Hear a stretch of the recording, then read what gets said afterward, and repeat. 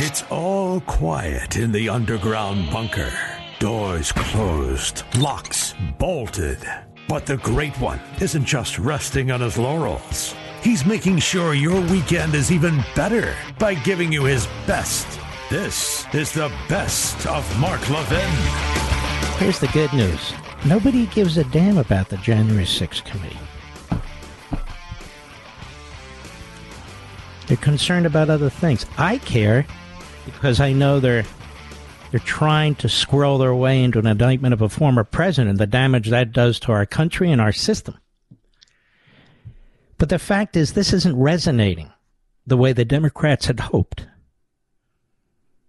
And we have some big decisions coming down from the United States Supreme Court. We will learn whether justices have been intimidated or not by the Democrat Party and their mob. And I believe if they unleash their mob, as they always do, and you'll notice the silence of Biden, Schumer, and Pelosi, as well as all their surrogates in the face of the violent mob that is the Democrat base, you'll notice that they're not trying to quell anything. They haven't even yet acknowledged the plot to assassinate a Supreme Court justice.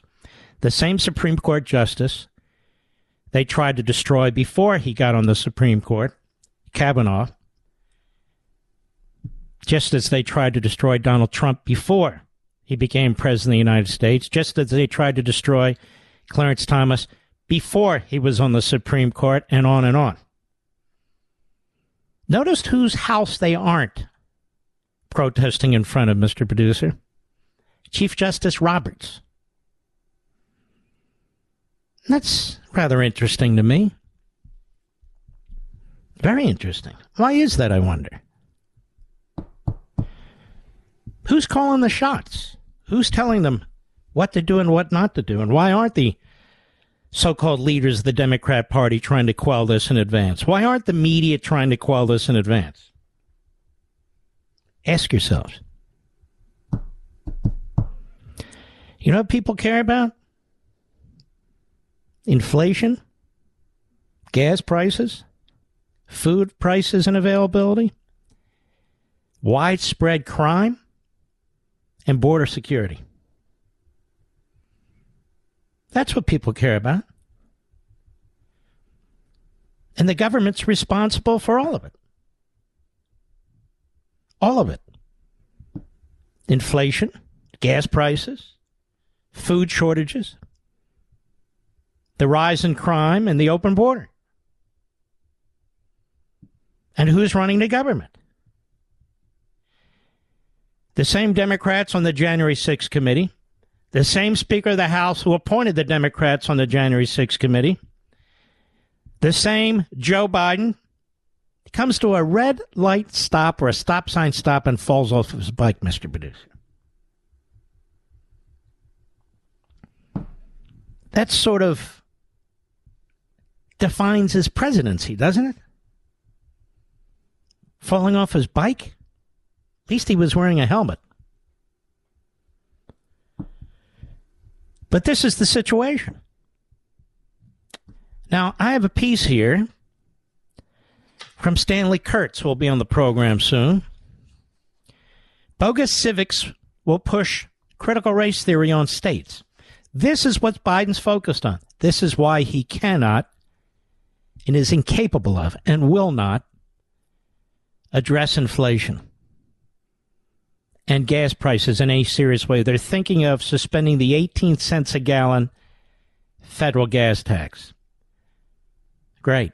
Just like taking fuel out of the emergency fuel program. That's not how you fix this. It's not going to change a damn thing. I'm not against it. I'm just saying it's not going to change a damn thing. But they're trying to destroy this country as fast as they possibly can. Kurtz says the misleadingly named Civics Secures Democracy Act, just now reintroduced in Congress, will allow the Biden administration to push critical race theory on every public school in the country over a 6-year period They have a $6 billion pot of competitive grant money will create a de facto national curriculum, just like Common Core. States desperate to tap into federal gravy train will have to tailor their civics and history grant proposals to the Biden administration's liking. And abundant evidence shows that Biden's education department is pushing CRT. So why are some Republican senators eager to help Biden spread CRT? I can't think of a quicker way to devastate Republican enthusiasm just before the midterms, he writes. Gee, I wonder which repubes.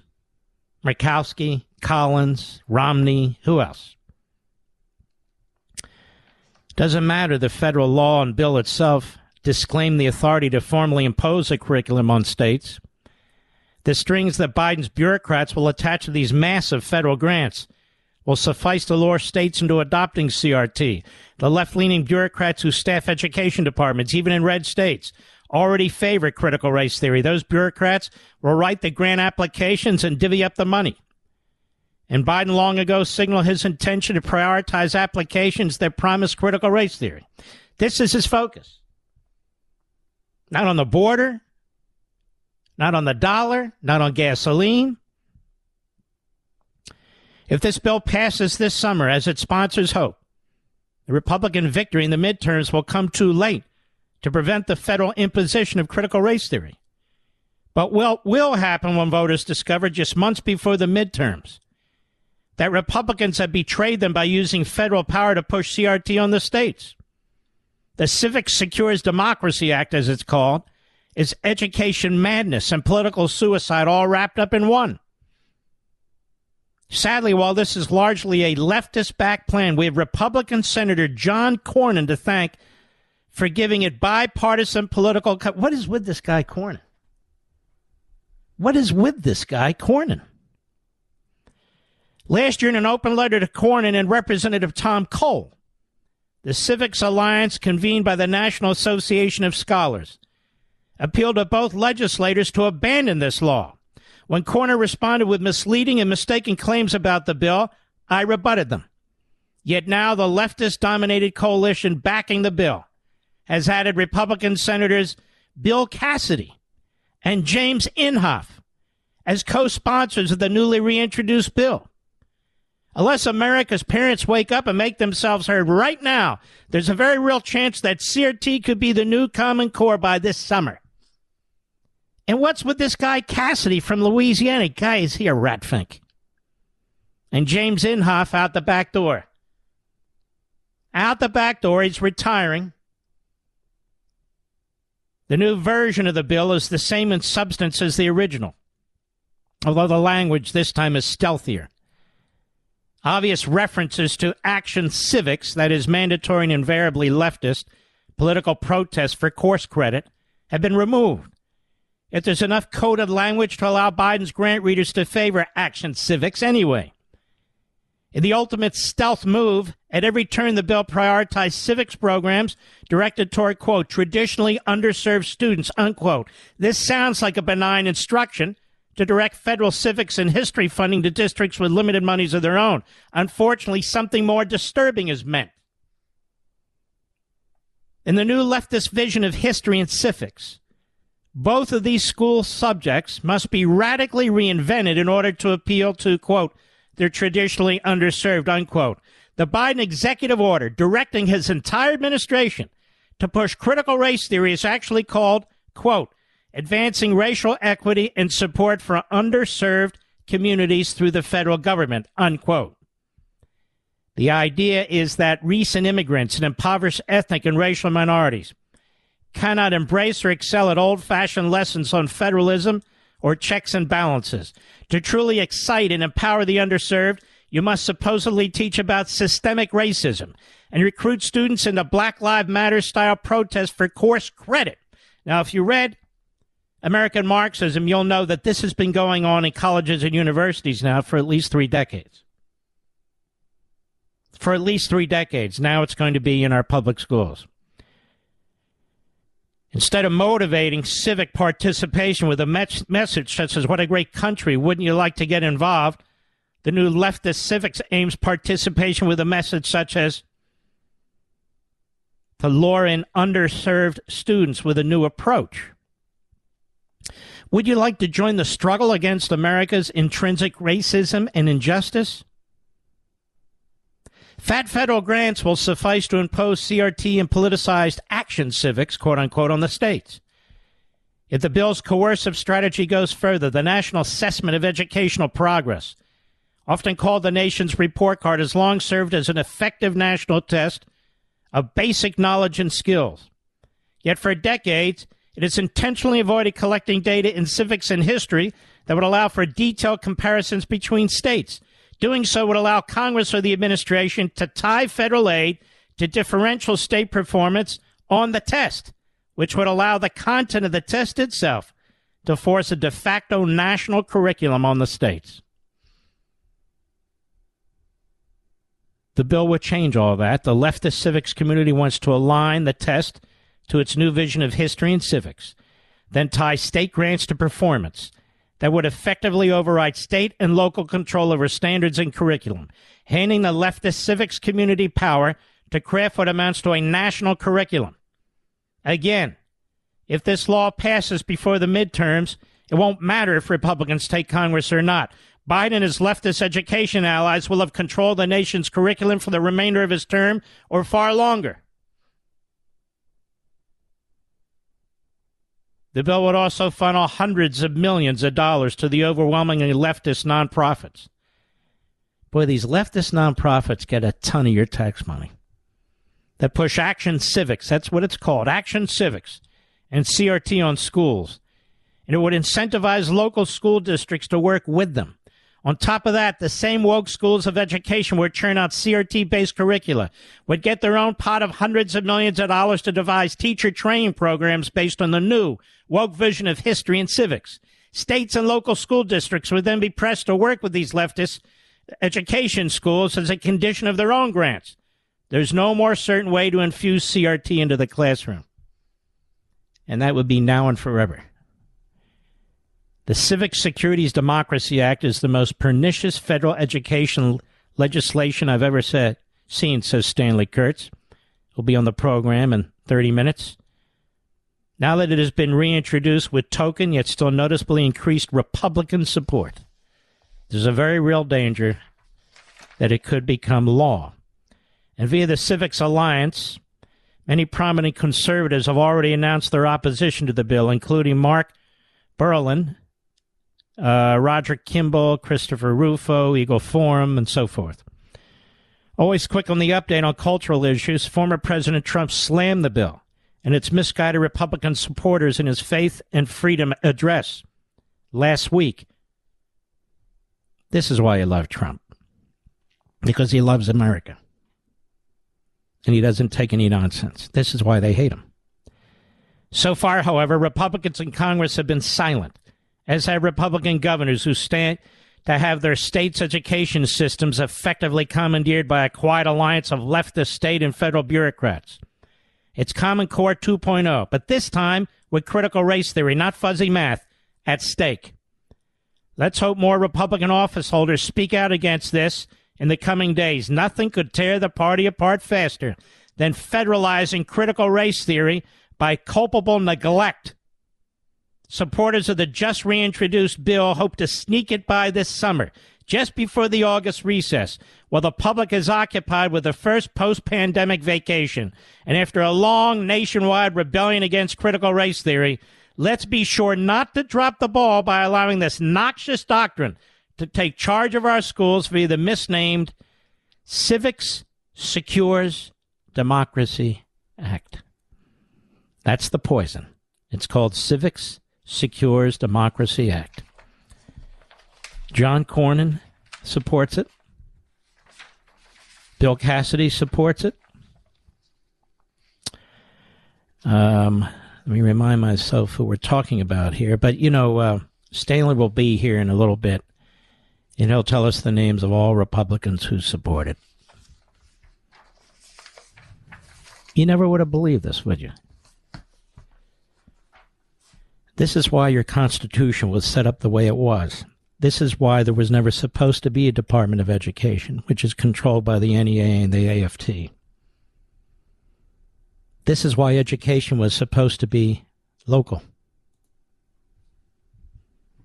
This is why parents need to be involved in their school boards. But at the national level, you're under attack at the national level, the state level, and the local level. This is a war on the public classroom to brainwash and control your children. This is why the Democrat Party needs to be thrown out, hook, line, and sinker, every last one of them. I'm talking to people in northern New Jersey. You got a guy, Gostheimer, who pretends to be a moderate. Folks, you got individuals in Virginia and Michigan who pretend to be moderate Democrats trying to distance themselves. You have to throw out every single one of these, every single one of them, and send a message, or the country's lost. Mark Levin. In today's digital age, where cyber threats loom larger than ever, safeguarding your personal information is paramount. So why is Congress considering a law that could put your credit card data at greater risk of being hacked and exposed to foreign networks? This Durbin-Marshall credit card bill could jeopardize your financial data, make it more susceptible to cyber intrusions. It's a controversial bill that proposes a shift in billions of dollars worth of consumer transactions to payment networks that lack the robust security measures consumers rely on. Who could possibly want that? Well, the answer? Woke corporate megastores seeking to inflate their multi-billion-dollar profit margins. The Durbin-Marshall credit card bill will undermine our safe and convenient payment systems and endanger your data security. It's time to take a stand. Visit electronicpaymentscoalition.org. Make your voice heard. Tell your senators to oppose the radical Durbin-Marshall credit card bill, paid for by the Electronic Payments Coalition.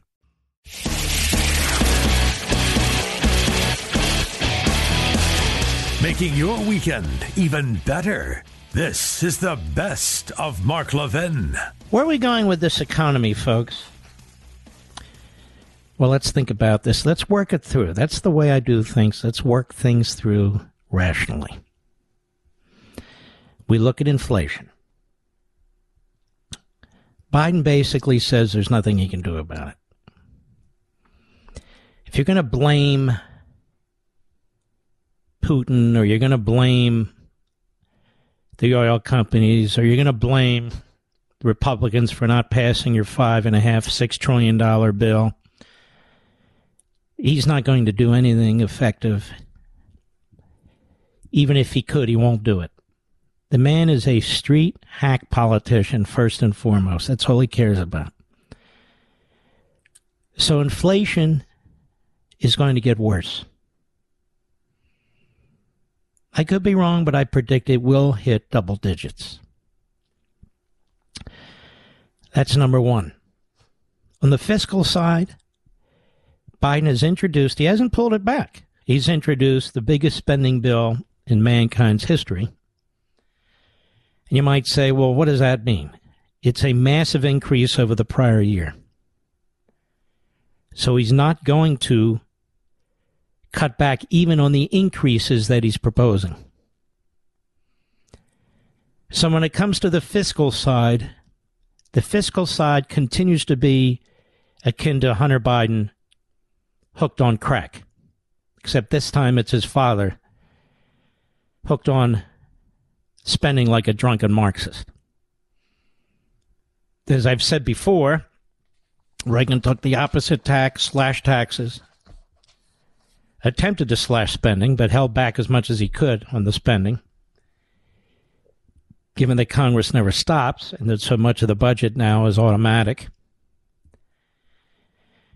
But he did those things so the people wouldn't suffer. And so on the fiscal side, there would be growth, maybe not as much as he wanted, while interest rates are going up. So there'd still be liquidity in the system, in the private sector. Less for the government sector.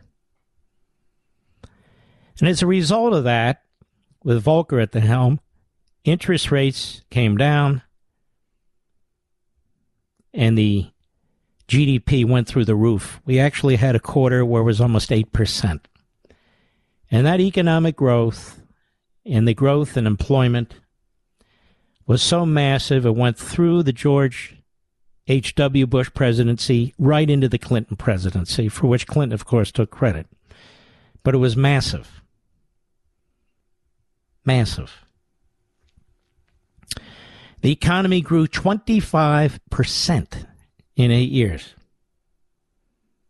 under Reagan. 25%. Last quarter, the economy shrank. And this, I should say the quarter before last, we'll be getting a report on the last quarter soon enough. The regulations, number 3, are smothering the private sector. He will not lift the regulations. He's expanding them. Now, they lie about it, the leases and all the rest, but he's expanding regulations. In other words, he is not pulling back from his destructive radical left agenda. So the country's going to become poor. Many of you are going to become poor. Many of you are going to have difficulties you never anticipated, which is understandable. You live in America. I took one of my visits to the local supermarket, and I was looking at the shelves. I had read that there is a peanut butter shortage. Have you heard that, Mr. Producer? And there was. There were a handful of jars of peanut butter left at my local supermarket. A handful. Plus more notices. This is a big chain about the supply chain issues. Again, in the toilet paper area, in the paper towel area, in the detergent area. I said to the pharmacist, or the assistant pharmacist, having any issues? She said, with certain drugs are tough to get. Imagine when that really kicks in. I walked through the baby aisle with the baby food and all. The shelves for the baby formula, there was no baby formula. How the hell does a mother handle this? And there were spotty absences of other foods. Just spotty. Now, that's not due to capitalism. That's due to government. When government thinks it can run the economy. And inflation is the gravest of all threats, because you don't know how exactly it's going to go. That's why this host and you in the audience, we talked about this early last year and warned about it, but nobody cared. They were bored. They didn't want to talking about spending and budgets. Very, very boring. Well, not to me. And now you know why. Now you know why. When the Democrats put out their promises out there about how they're going to make things fair and more equal or now equitable, how they're going to grow the economy from the bottom up and the inside out, or whatever the hell the idiot says, how people are going to pay their fair share, and how they want to create more programs and redistribute wealth and all the rest of it. They're trying to redesign and manage the economic system. Now, when you watch these Democrats, are they capable of redesigning and managing the economic system? Are they capable of redesigning or managing a 7-Eleven, which is no easy task? Are they capable of running the fryer machine at the McDonald's without burning the fries or burning themselves with the hot oil? Where do they get the knowledge to run an entire economy? But this has always been the rub. The rub between conservatives / libertarians who understand that a market system is the only way to run an efficient, prosperous economy because you're the experts. You're the expert on what you do, not a GS-12 in some department in Washington, D.C. You're the expert.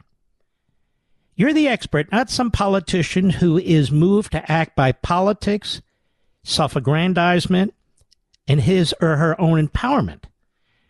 That stuff doesn't cross your mind. You're trying to do your job and reach your objectives and reach your goals.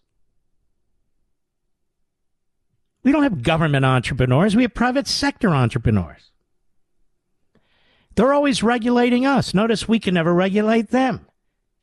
They're always deciding how to tax us. Notice we can't tax them.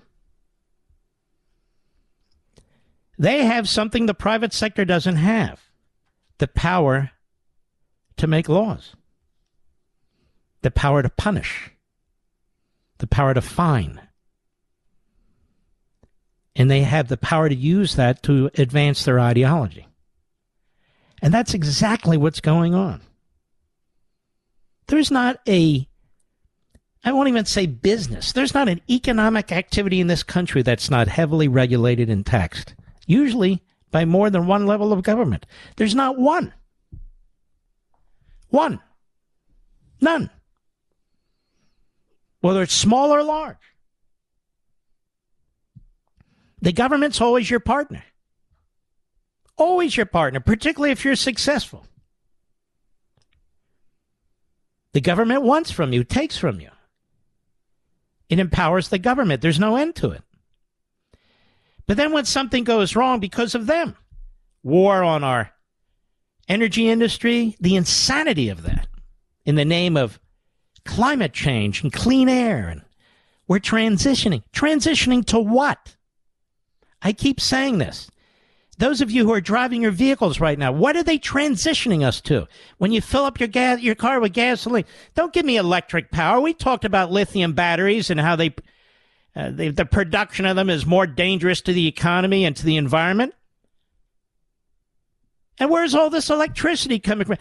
These same people have destroyed the nuclear industry. They've all but destroyed the coal industry. Now Europe's turning back to coal. There is no solar industry.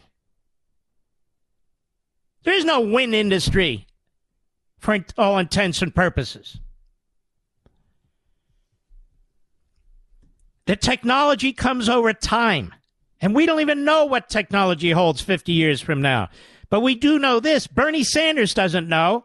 Joe Biden doesn't know. So they put the brakes on our economic system. They hollow out our economic system. They destroy the incentive.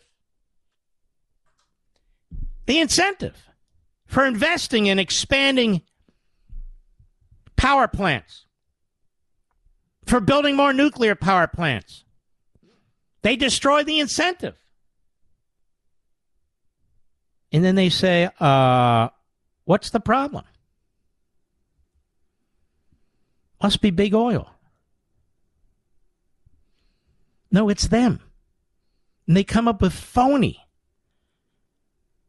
They come up with phony things. Take a little bit off your gasoline tax, you know. Take some out of the petroleum reserve, the oil reserve fund emergency. And that'll fix it. No, that won't fix anything. Well, it must be Putin. No, it's not Putin, it's you. The politicians. We can't just have a red wave. We have to have a red tsunami. A tsunami. Any Democrat running that claims to be bipartisan must be defeated because they've all voted for Pelosi to be their leader. They've all voted for Schumer to be their leader. And those people control the legislation, the spending, the classrooms, and all the rest. You must defeat them, regardless of when they come back and lie to you, regardless of how many coffee clutches they have, regardless if they shake your hand, you can smile, and you go into that booth and you vote against them. Now, I want to say one thing to the state of Alabama. Put aside all the endorsements. There is one conservative running in the Republican primary now and tomorrow. One. The only proven conservative, Mo Brooks. The fact that Donald Trump has decided to endorse his opponent, for a variety of reasons, I take it, I've not discussed it, doesn't change my support for Mo Brooks one iota. I love Donald Trump. I disagree with him. I disagree with him here.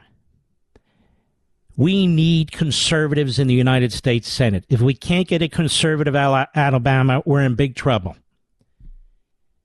That's the truth. There is a piece in Alabama today. Here's who funded some of those pro-Katie Britt ads. Katie Britt is receiving millions and millions of dollars from out of state, from front groups that pretend to be Christian groups. Tons of dark money from political action committees. Much of it being pushed out of Washington, D.C., and specifically by Mitch McConnell. And I just pray the people of Alabama are not fooled by this. Texas PAC, one is called, posing as an Alabama Christian organization. Together with other groups, got almost $15 million to PAC supporting Katie Britt. $15 million. They try and, look at the sin that they commit here. A Texas PAC. It's called Texas PAC, posing as an Alabama Christian group. It's according to records at the FEC. Who is this group? Alabama Conservative Christians. Who are they really? Jimmy Rain of Alabama, $3 million into this campaign. Richard Shelby's raised $5.5 million. Francisco Collazo, Alabama, $4 million. Mark Rowan of New York, $50,000. Warren Stevens of Arkansas, $100,000. Mitch McConnell's organized $2 million to put into this race. What does he know about Britt that we don't know? And they've created this shell game. Alabama Christian Conservatives PAC. The Defend America PAC. The Alabama Rhino PAC. The Alabama, what is it here? Future PAC. All the same rhinos, Washington, D.C. operatives throughout the country who do not want Mo Brooks in the Senate. Alabama. We need Mo Brooks. Mark Levin.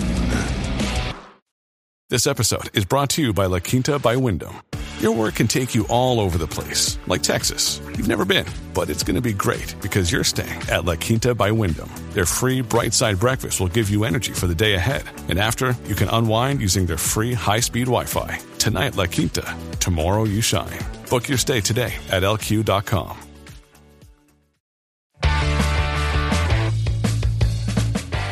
You're listening to the best of Mark Levin. These little kids in Uvalde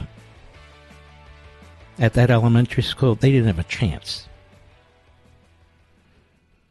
They didn't have a chance as soon as that mass murderer walked into that school. Not a chance. You had grown men, armed, some even with body armor, who did nothing. You had a police chief who was not just an incompetent, he was a coward. How do you stand outside and you're armed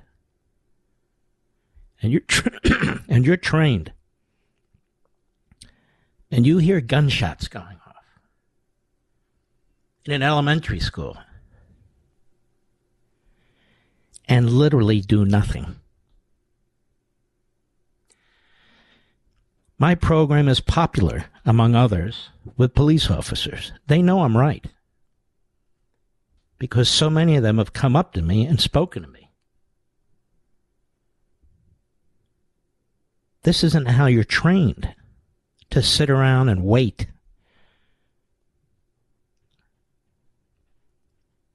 You got to go into that building and try and kill the perp. That's it. Gunshot after gunshot after gunshot. You know there's little kids in there. The parents knew when they got there later. How do you do that? Steve McGraw is director of the Texas Department of Public Safety. And he was at a hearing today, a hearing that really mattered.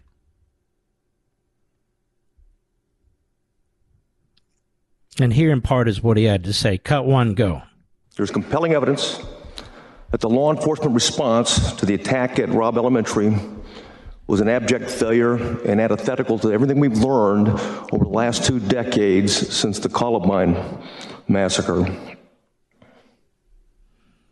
3 minutes after the subject entered the West Building, there was a sufficient number of armed officers wearing body armor to isolate, distract, and neutralize the subject. The only thing stopping a hallway of dedicated officers from entering room 111 and 112 was the on-scene commander, who decided to place the lives of officers before the lives of children. The officers had weapons, the children had none. The officers had body armor, the children had none. The officers had training, the subject had none. 1 hour, 14 minutes, and 8 seconds. That's how long the children waited and the teachers waited in rooms 111 to be rescued. And while they waited, the on-scene commander waited for a radio and rifles. Then he waited for shields. Then he waited for SWAT. Lastly, he waited for a key that was never needed.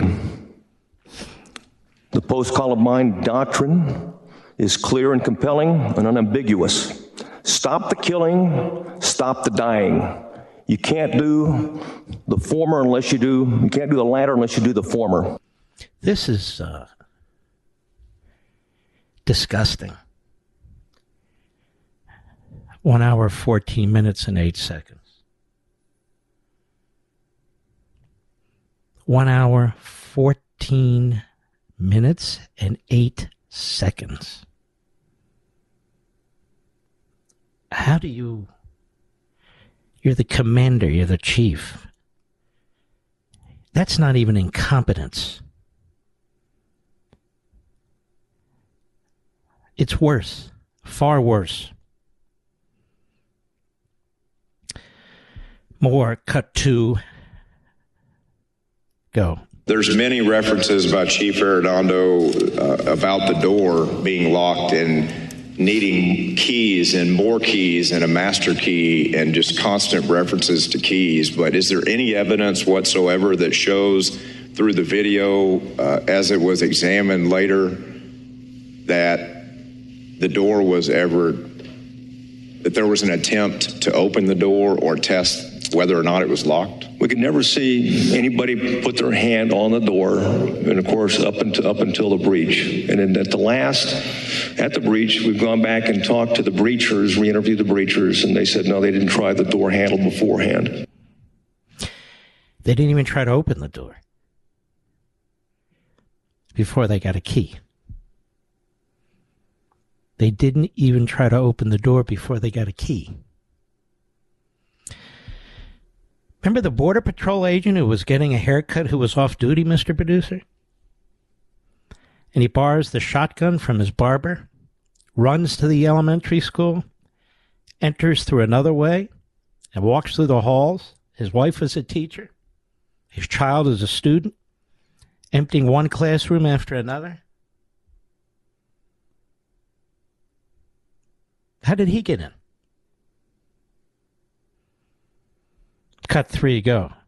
But I would suggest that doctrine, I'll go back again, is very, very simple. Okay, you don't wait for a SWAT team, right? No time for a SWAT team. If you got one officer, that's enough, right? So you don't have to wait for 11 or 12 or 50 or 30. You got one's enough. If you got to, you're there in the scene, you got an obligation to go and immediately engage the shooter, okay, and stop the shooting and really stop, which is really stop the killing, because there could be other ways to kill it, and then stop the dying. That's preached, practiced, and required in the state of Texas. It just wasn't implemented. And by the way, it's preached, practiced, and required in every state in the union. It's my friend, a very close friend, an officer in Florida, said to me, wait a minute. As soon as this report came out, he contacted me. He said, you go in. You go in. You don't wait.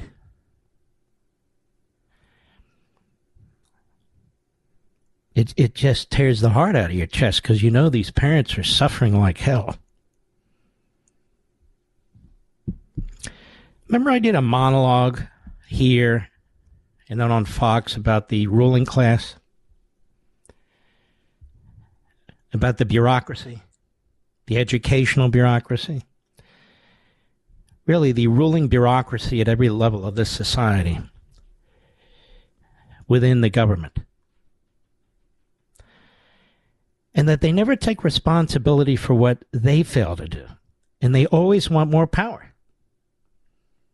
They always want more power, which means you have less individual power. I dare say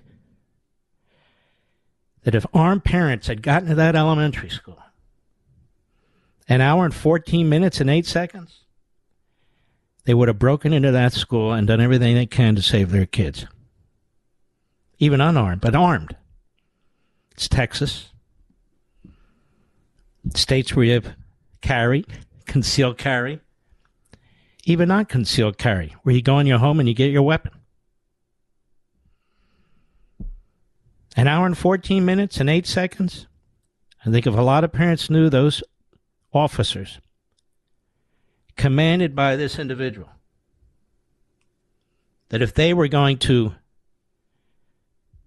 stand down for an hour and 14 minutes and 8 seconds, those parents would not have tolerated what these officers did. Not for a second. And when we watch that video, played over and over again, the police officers arriving, one car after another, one truck after another, they were standing there with their weapons. Remember, Mr. Producer? Just standing there.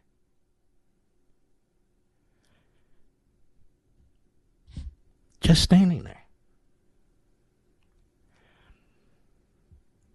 Can you imagine what was going through the minds of those kids? They were old enough to think about what was taking place. Those who could were calling 911. The little girl who yelled help was executed. The 2 teachers grabbing those kids to try and protect them, shot in the back. Wondering. Thank God most police departments are not like this. Thank God. And all the talk on the gun control side is about the perpetrator. But if this were a scene in a house or a business or a restaurant, that's why many of us, those who don't want to be armed, it's up to them. But that's why many of us believe in the right to carry. Because there's far more good guys than bad guys. Far more good guys than bad guys. And if you're in your home and somebody doesn't come or they come late, it's over. If you're sitting in a restaurant, police even get there in 3 minutes. It's enough to have a mass murder. But this just defies all logic. There's absolutely nothing, no law could have been passed, none, to fix what took place here. Protocol was violated. training was violated. And nobody acted. Nobody acted. So a whole classroom was wiped out. An entire classroom of little kids. Mark Levin. At Evernorth Health Services, we believe costs shouldn't get in the way of life-changing care, and we're doing everything in our power to make it possible. Behavioral health solutions that also keep your projections at their best? It's possible. Pharmacy benefits that benefit your bottom line? It's possible. Complex specialty care that cares about your ROI? It's possible. Because we're already doing it. All while saving businesses billions. That's Wonder made possible. Learn more at evernorth.com/wonder.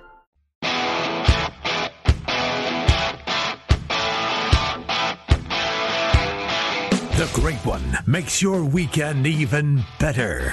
This is the best of Mark Levin. You can see the mischief out there with the pollsters, particularly with liberal groups, liberal colleges and universities. They keep polling Trump versus DeSantis. You notice that, Mr. Producer? DeSantis is running for governor. He could run for president at somebody's running for governor. But they know that'll get under Trump's skin, and Trump may start attacking DeSantis. So that's what they're about. That's why they're doing this, just so you know. And also, they keep reporting on these primaries in some of these states like Georgia. Georgia has an open primary system where Democrats and independents can move into the Republican primary and vote, and they've been encouraging Democrats to do that at a high level. Or they can easily switch their party and vote in the Republican primary. That took place in Georgia on the nomination of Kemp and among others. So just so you understand how this works. And then the same thing in Alabama and other states. This open primary system, I don't know why the Republicans do this, or the Republican state legislatures tolerate it. It's problematic. All right, I want to get back to the economy. I told you the other day I read a fairly hidden report. It's not getting the attention it deserves, that we're going to be running out of diesel fuel. And that would be a complete disaster.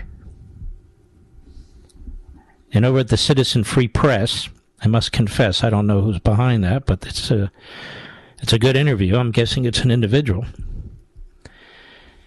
They talked to a trucker, and there are many truckers saying this, that they're warning diesel oil and engine oil is going from scarcity to non-existent. Scarcity to non-existent. So we're reaching a point now, ladies and gentlemen, that diesel oil is on reduced supply, and that the supply is getting smaller and smaller. And this will have an enormously negative effect on the economy. You can't move product. You can't move product. Food, medical supplies, material for building, clothing, so many things. Your imagination is limitless. The reality is limitless. Nobody's talking about this. Nobody. And when you hear Biden today, and I played most of it, he has no way of dealing with this because he is a prisoner to his base. He's a prisoner to an ideology that does not allow them to produce our way out of this. And then they start their lies. Their endless lies. Here's a perfect example. Biden again at the White House today. Cut 7, go. So for all those Republicans in Congress criticizing me today for high gas prices in America, are you now saying we were wrong to support Ukraine? Are you saying we were wrong to stand up to Putin? Are you saying that we would rather have lower gas prices in America and Putin's iron fist in Europe? I don't believe that. Look, I get the easy politics of the attack. I get that. But the simple truth is gas prices are up almost $2 a gallon because of Vladimir Putin's ruthless attack on Ukraine. And we wouldn't let him get away with it. All right. Now, Jerome Powell at a hearing today basically says what we've been saying because it's the facts. And he's being asked by Bill Hagerty. Senator Bill Hagerty of Tennessee has really turned out to be quite a good senator. Let us check this out. Cut 8, go. Of 2021, inflation was at 1.4%.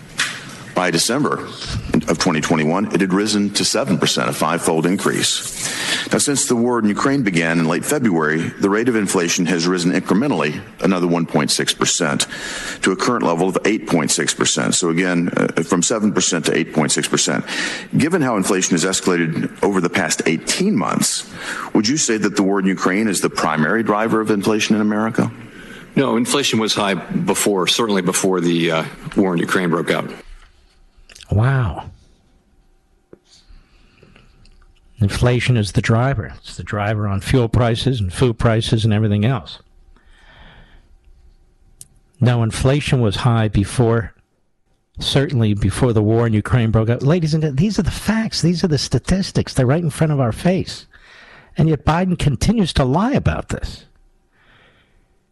His staff continues to lie about this. His phony economic experts, such as they are, they continue to lie about this. One more time, Mr. Producer. 8, go.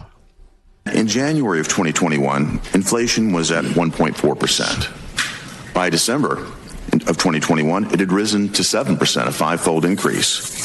Now, since the war in Ukraine began in late February, the rate of inflation has risen incrementally, another 1.6%, to a current level of 8.6%. So again, from 7% to 8.6%. Given how inflation has escalated over the past 18 months, would you say that the war in Ukraine is the primary driver of inflation in America? No, inflation was high before, certainly before the war in Ukraine broke out. Okay, now that's good. He told the truth. But now we get to the actions of the Federal Reserve Board. The Federal Reserve Board's job is to maintain sound money. Sound money. That's its purpose. That's why it was founded.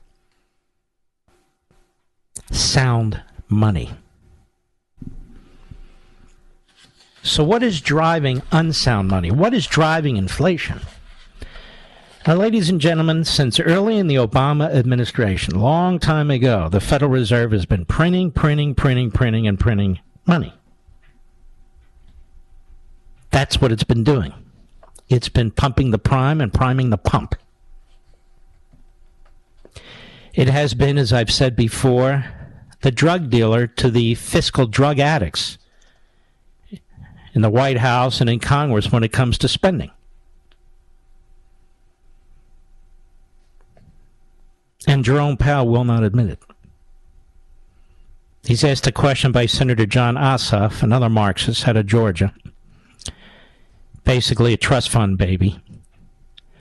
Cut 9, go. Right now, is the principal driver of the increase in the price level elevated consumer demand, elevated demand, or is it supply constraints? I know we're facing both, but I'm asking you to allocate as you can some share to each phenomenon. Yeah, I just would say it's clearly both factors are principally at work here. You couldn't get this kind of high inflation without strong demand, and you certainly couldn't get it without the kind of supply issues that we've had, both in the labor market reflected in high wages, and then in the goods market reflected in what's happened with durable goods and cars in particular. You look there, it's been driven by semiconductor shortage. Really? And how much of this has been driven by your failure to make the right decisions when it came to money supply? So the question was not a very good question.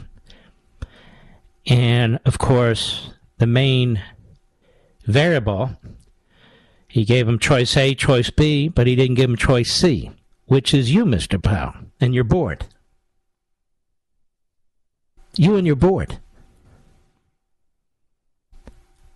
We talked about this, that they didn't see inflation coming, or they didn't think it would be that bad, or they thought it would be transitory, and on and on and on.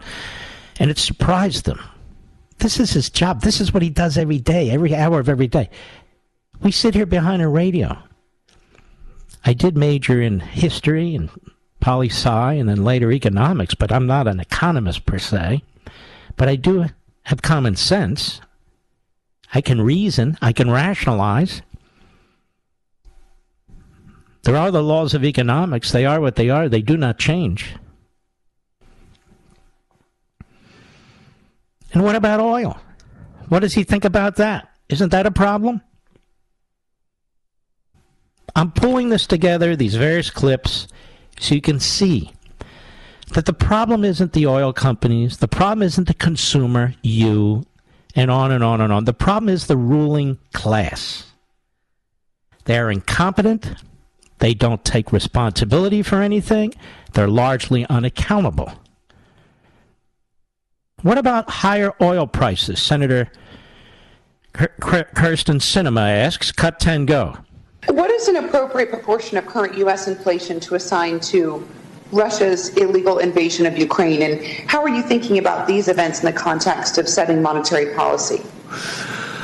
Well, I would say that, the increase in commodity prices are clearly connected to the war in Ukraine. So that part of inflation would be certainly much lower than it is without the war in Ukraine. And there's nothing that our tools work on demand, and there's a job for our tools to do here. There is a job to moderating demand so that it can be in better balance with supply. But it wouldn't. We don't think that we have the answer to higher oil prices. Due to the global oil situation. So it's amazing how he conflates so much in that answer. Literally conflates it. Consumer goods. Consumer goods. The commodity prices are clearly connected in some respects to what's going on in Ukraine, he says. That aspect of it would lower inflation. Without the war, and of course he just told Senator Hagerty that inflation was due not to the war in Ukraine. Did you not, Mr. Producer? Then he says there's really nothing we can do about higher oil prices due to the global oil situation. But that's pathetic. When Reagan first came into office, he immediately deregulated gasoline and deregulate, that is natural gas, and deregulated oil immediately.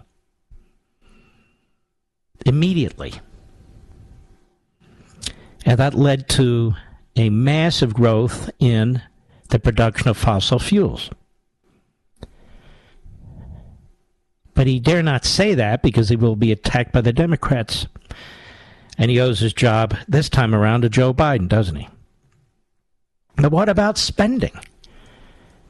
We know what you did on the monetary side, easy money, over and over and over again, printing. But what about spending? And the great Senator John Kennedy asks him about that. Cut 11, go. What if the United States Congress said, look, we've got a budget. We're going to freeze spending. We're going to stop injecting more money into the economy. We're going to freeze spending until Powell can get control on the demand side. Would that help? I feel like giving you advice on what to do when I'm asking we're not for it. getting we're not getting our own job done. I feel like maybe a better thing to do would be for us to get our house in order and do the job you've assigned us. Well, let me put it another way. Let's suppose, forget about Congress. Let's suppose that every governor in every state and every legislature in every state got together tomorrow and said, I know it's not likely to happen, and said, we are going to freeze our budgets. We're not going to spend a penny more than's already budgeted. Would that help? Would it help? Sir? Would it help with? Would it help reduce inflation? It would depend on, it might, but I mean, it would take, I'm giving you. I'm scoring fiscal policy. Well, I understand really you're being careful, but Mr. Chairman, the United States Congress, in addition to its regular budget, has spent $7 trillion. I'm not saying all of it was unnecessary. On top of that, the Fed's increased its balance sheet from $1.5 trillion to $9 trillion. $9 trillion. I know you're cutting it back, but we've injected all of this money into the economy, and then people go, well, we have inflation. Duh. Give me some help here. Tell me what we can do. I'm really focused on what we can do, which is shrink our balance sheet and raise interest rates and get supply and demand back into alignment. There you go. I have to take a break. So he won't say, yes, cut spending. He won't say, yes, open production of fuel. He won't say, yes, we've contributed mightily here at the Fed to inflation by printing. He won't say, cut your spending, and we should control the monetary system, and that's basic stuff. And so the ruling class, we are filled with incompetence, ideologues, and that's why we are where we are. Not because of the war with Ukraine. Even though the Putinoids want you to think that, because they want Ukraine to fall. Because they have this romantic view of a genocidal murderer named Putin. And it's not the first time it's happened in this country. Mark Levin.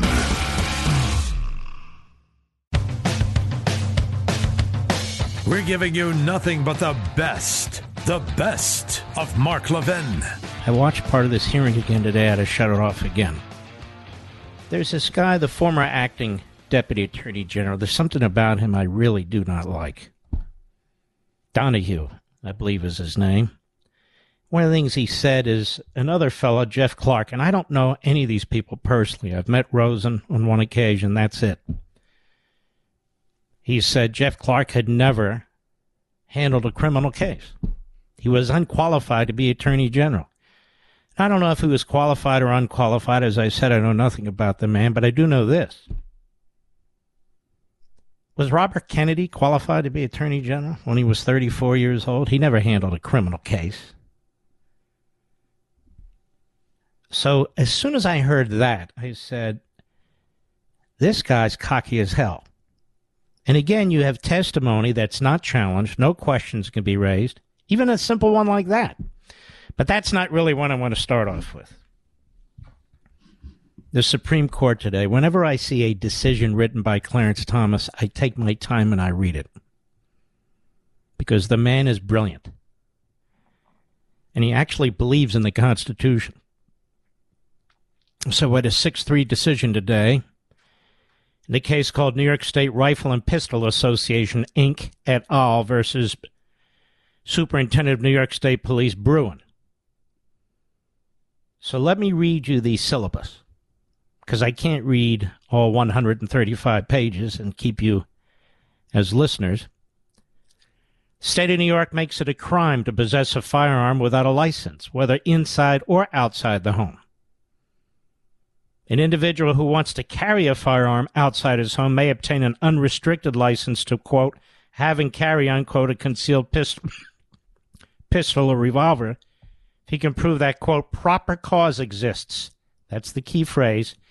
Proper cause exists. That's what's in the New York law.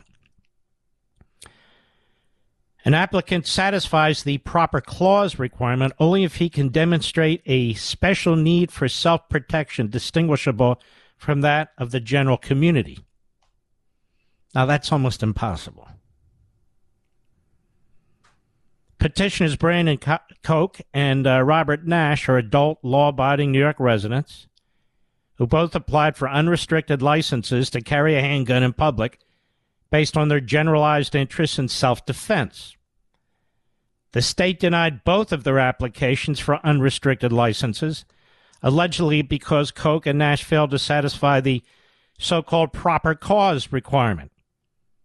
Petitioners then sued respondents, state officials who oversee the processing of licensing applications for declaratory and injunctive relief, alleging that respondents violated their Second and 14th Amendment rights by denying their unrestricted license applications for failure to demonstrate a unique need for self-defense. The district court dismissed petitioner's complaint and the Court of Appeals affirmed. In other words, they threw it out, both courts. Both courts relied on the Second Circuit's prior decision in Kolaski versus County of Westchester, which had sustained New York's proper cause standard, holding that the requirement was substantially related to the achievement of an important government interest. And here we summarize the holding. New York's proper cause requirement violates the 14th Amendment by preventing law-abiding citizens with ordinary self-defense needs from exercising their Second Amendment right to keep and bear arms in public for self-defense. In a prior case, District of Columbia versus Heller, the court held that the Second and 14th Amendments protect an individual right to keep and bear arms for self-defense. And under Heller, when the Second Amendment's plain text covers an individual's conduct, the Constitution presumptively protects that conduct. And to justify a firearm regulation, the government must demonstrate that the regulation is consistent with the nation's historical tradition of firearm regulation. They go on. Historical analysis can sometimes be difficult and nuanced, but reliance on history to inform the meaning of constitutional text is more legitimate and more admirable than asking judges to make difficult empirical judgments about the costs and benefits of firearm restrictions, especially given their lack of expertise in the field. Now, that is a big point that nobody's pointing out. He's saying, look, originalism versus activism, it's our job to look at the text and try and discern what was intended. Not to sit around and say, you know, we think this makes sense or we think that doesn't make sense. Federal courts tasked with making difficult empirical judgments regarding firearm regulations under the banner of intermediate scrutiny, which is a concocted, completely phony standard the court has created, often defer to the determinations of legislatures. While judicial deference to legislative interest balancing is understandable and elsewhere appropriate, it is not deference that the Constitution demands here. The Second Amendment, quote, is the very product of an interest balancing by the people, unquote. It surely elevates above all interests the right of law-abiding, responsible citizens to use arms for self-defense, from the Heller case. So the test that the court set forth in Heller and applies today requires courts to assess whether modern firearms regulations are consistent with the Second Amendment's text and historical understanding. And by the way, what I'm doing now, reading you the syllabus. Most hosts won't do that because it's just not spicy enough. But for me, it's spicy to the 10th degree, and to you too. So we know exactly what they're talking about. Because this has to do with what? Your Bill of Rights, your liberty.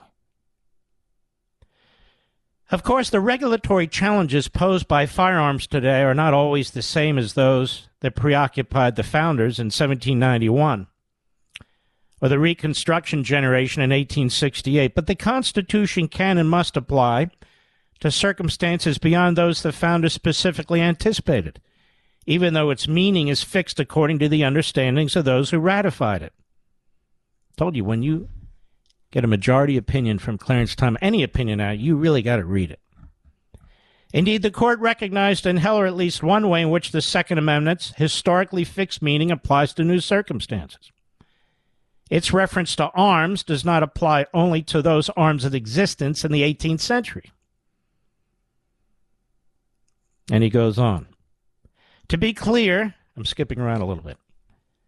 Even if a modern-day regulation is not a dead ringer for historical precursors, it still may be analogous enough to pass constitutional muster. For example, courts can use analogies to long-standing laws and so forth. Having made the constitutional standard endorsed in Heller more explicit, the court applies that standard to the case before it. Number one, it is undisputed that petitioners, two ordinary law-abiding adult citizens, are part of the people whom the Second Amendment protects. And no party disputes that handguns are weapons in common use today for self-defense. The court has little difficulty concluding that the plain text of the Second Amendment protects Koch's and Nash's proposed course of conduct, carrying handguns publicly for self-defense. Nothing in the Second Amendment's text draws a home public distinction with respect to the right to keep and bear arms, and the definition of bear naturally encompasses public carry. Moreover, the Second Amendment guarantees an individual right to possess and carry weapons in case of confrontation, and confrontation can certainly take place outside the home. Number two, the burden then falls on respondents, that would be the New York State, to show that New York's proper cause requirement is consistent with the nation's historical tradition of firearms regulation. To do so, respondents appeal to a variety of historical sources from the late 1200s to the early 1900s. But when it comes to interpreting the Constitution, not all history is created equal. Constitutional rights are enshrined with the scope they were understood to have when the people adopted them. The Second Amendment was adopted in 1791, the 14th Amendment in 1868. Historical evidence that long predates or postdates either time may not illuminate the scope of the right. With these principles in mind, the court concludes the respondents have failed to meet their burden to identify an American tradition justifying New York's proper cause requirement. So New York creates this new requirement. You have to have a proper cause in order to carry the gun that you have a right to carry, because you've already been cleared, background checks, New York's law, that you have a right to own, that you have to leave it in the house and you can't take it outside the house. Respondents, substantial, so he takes down what the arguments are, the common law offenses, and so forth. All the look at history. The constitutional right to bear arms in public for self-defense is not a second-class right subject to an entirely different body of rules than other Bill of Rights guarantees. The exercise of other constitutional rights does not require individuals to demonstrate to government officers some special need. The Second Amendment right to carry arms in public for self-defense is no different. New York's proper cause requirement violates the 14th Amendment by preventing law-abiding citizens with ordinary self-defense needs from exercising the right to keep and bear arms in public. Opinion delivered by of the court, Thomas. He's joined by Roberts, Alito, Gorsuch, Kavanaugh, and Barrett. By the way, I've been pretty critical of Andy McCarthy and even John Turley because I don't feel they have raised enough the issue of the opposition and questioning other witnesses. But I have to say today they did a pretty good job, actually. So I give them credit where credit is due. All right, back. There's a very good summary of this by Charles Cook at National Review. In New York Rifle versus Bruin, the court affirmed that gun rights are due the same protection as all other constitutional rights. It's not only the most important Second Amendment ruling in recent times, it is potentially the most important Second Amendment ruling in American history. And one of the reasons for that is its author, Clarence Thomas.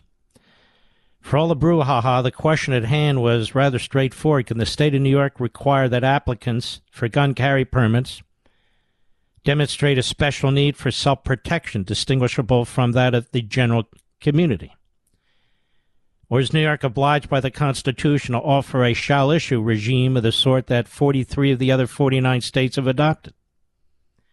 So the left is trying to suggest this is some kind of a radical decision because they're nuts. That's what they are. They don't believe in individual liberty except when it comes to their ideology. By a 6-3 vote, the justices decided that the latter approach is required. In the United States, Clarence Thomas' majority opinion concluded authorities must issue concealed carry licenses whenever applicants satisfy certain threshold requirements, without granting licensing officials discretion to deny licenses based on a perceived lack of need or suitability. So those of us who have carry permits, you have to meet the requirements for a carry permit. A bureaucrat or a judge is not free to sit there and say, you know, you don't really need this gun. You don't really need this gun.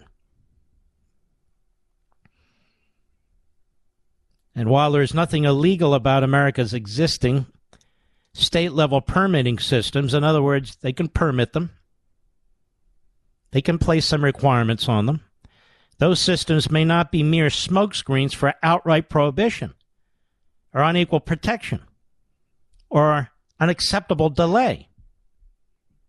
We do not rule out, Thomas added in a footnote, any constitutional challenges to shall-issue regimes where, for example, long wait times in processing license applications or exorbitant fees deny ordinary citizens the right to public carry. So states are free within a range to make decisions about having weapons, but they can't have the ability and delegate it to a bureaucrat or a judge or so forth to say, well, look, you don't really need it. That's not good enough. As Justice Alito was keen to note, the holding decides nothing about who may lawfully possess a firearm or the requirements that must be met to buy a gun, nor does it decide anything about the kinds of weapons that people may possess. So the bottom line, writes Cook, New York is allowed to exclude carry permit applications on a categorical basis. For example, the applicant has a felony conviction, but not on a subjective one. For example, the applicant doesn't need a gun in the view of the determining officer. That's all it did. That's all it did. A very modest opinion, very reasoned opinion, built on the prior Supreme Court cases and so forth. But on the other hand, you can't allow states, particularly blue states, to just willy-nilly deny people the right to have these weapons.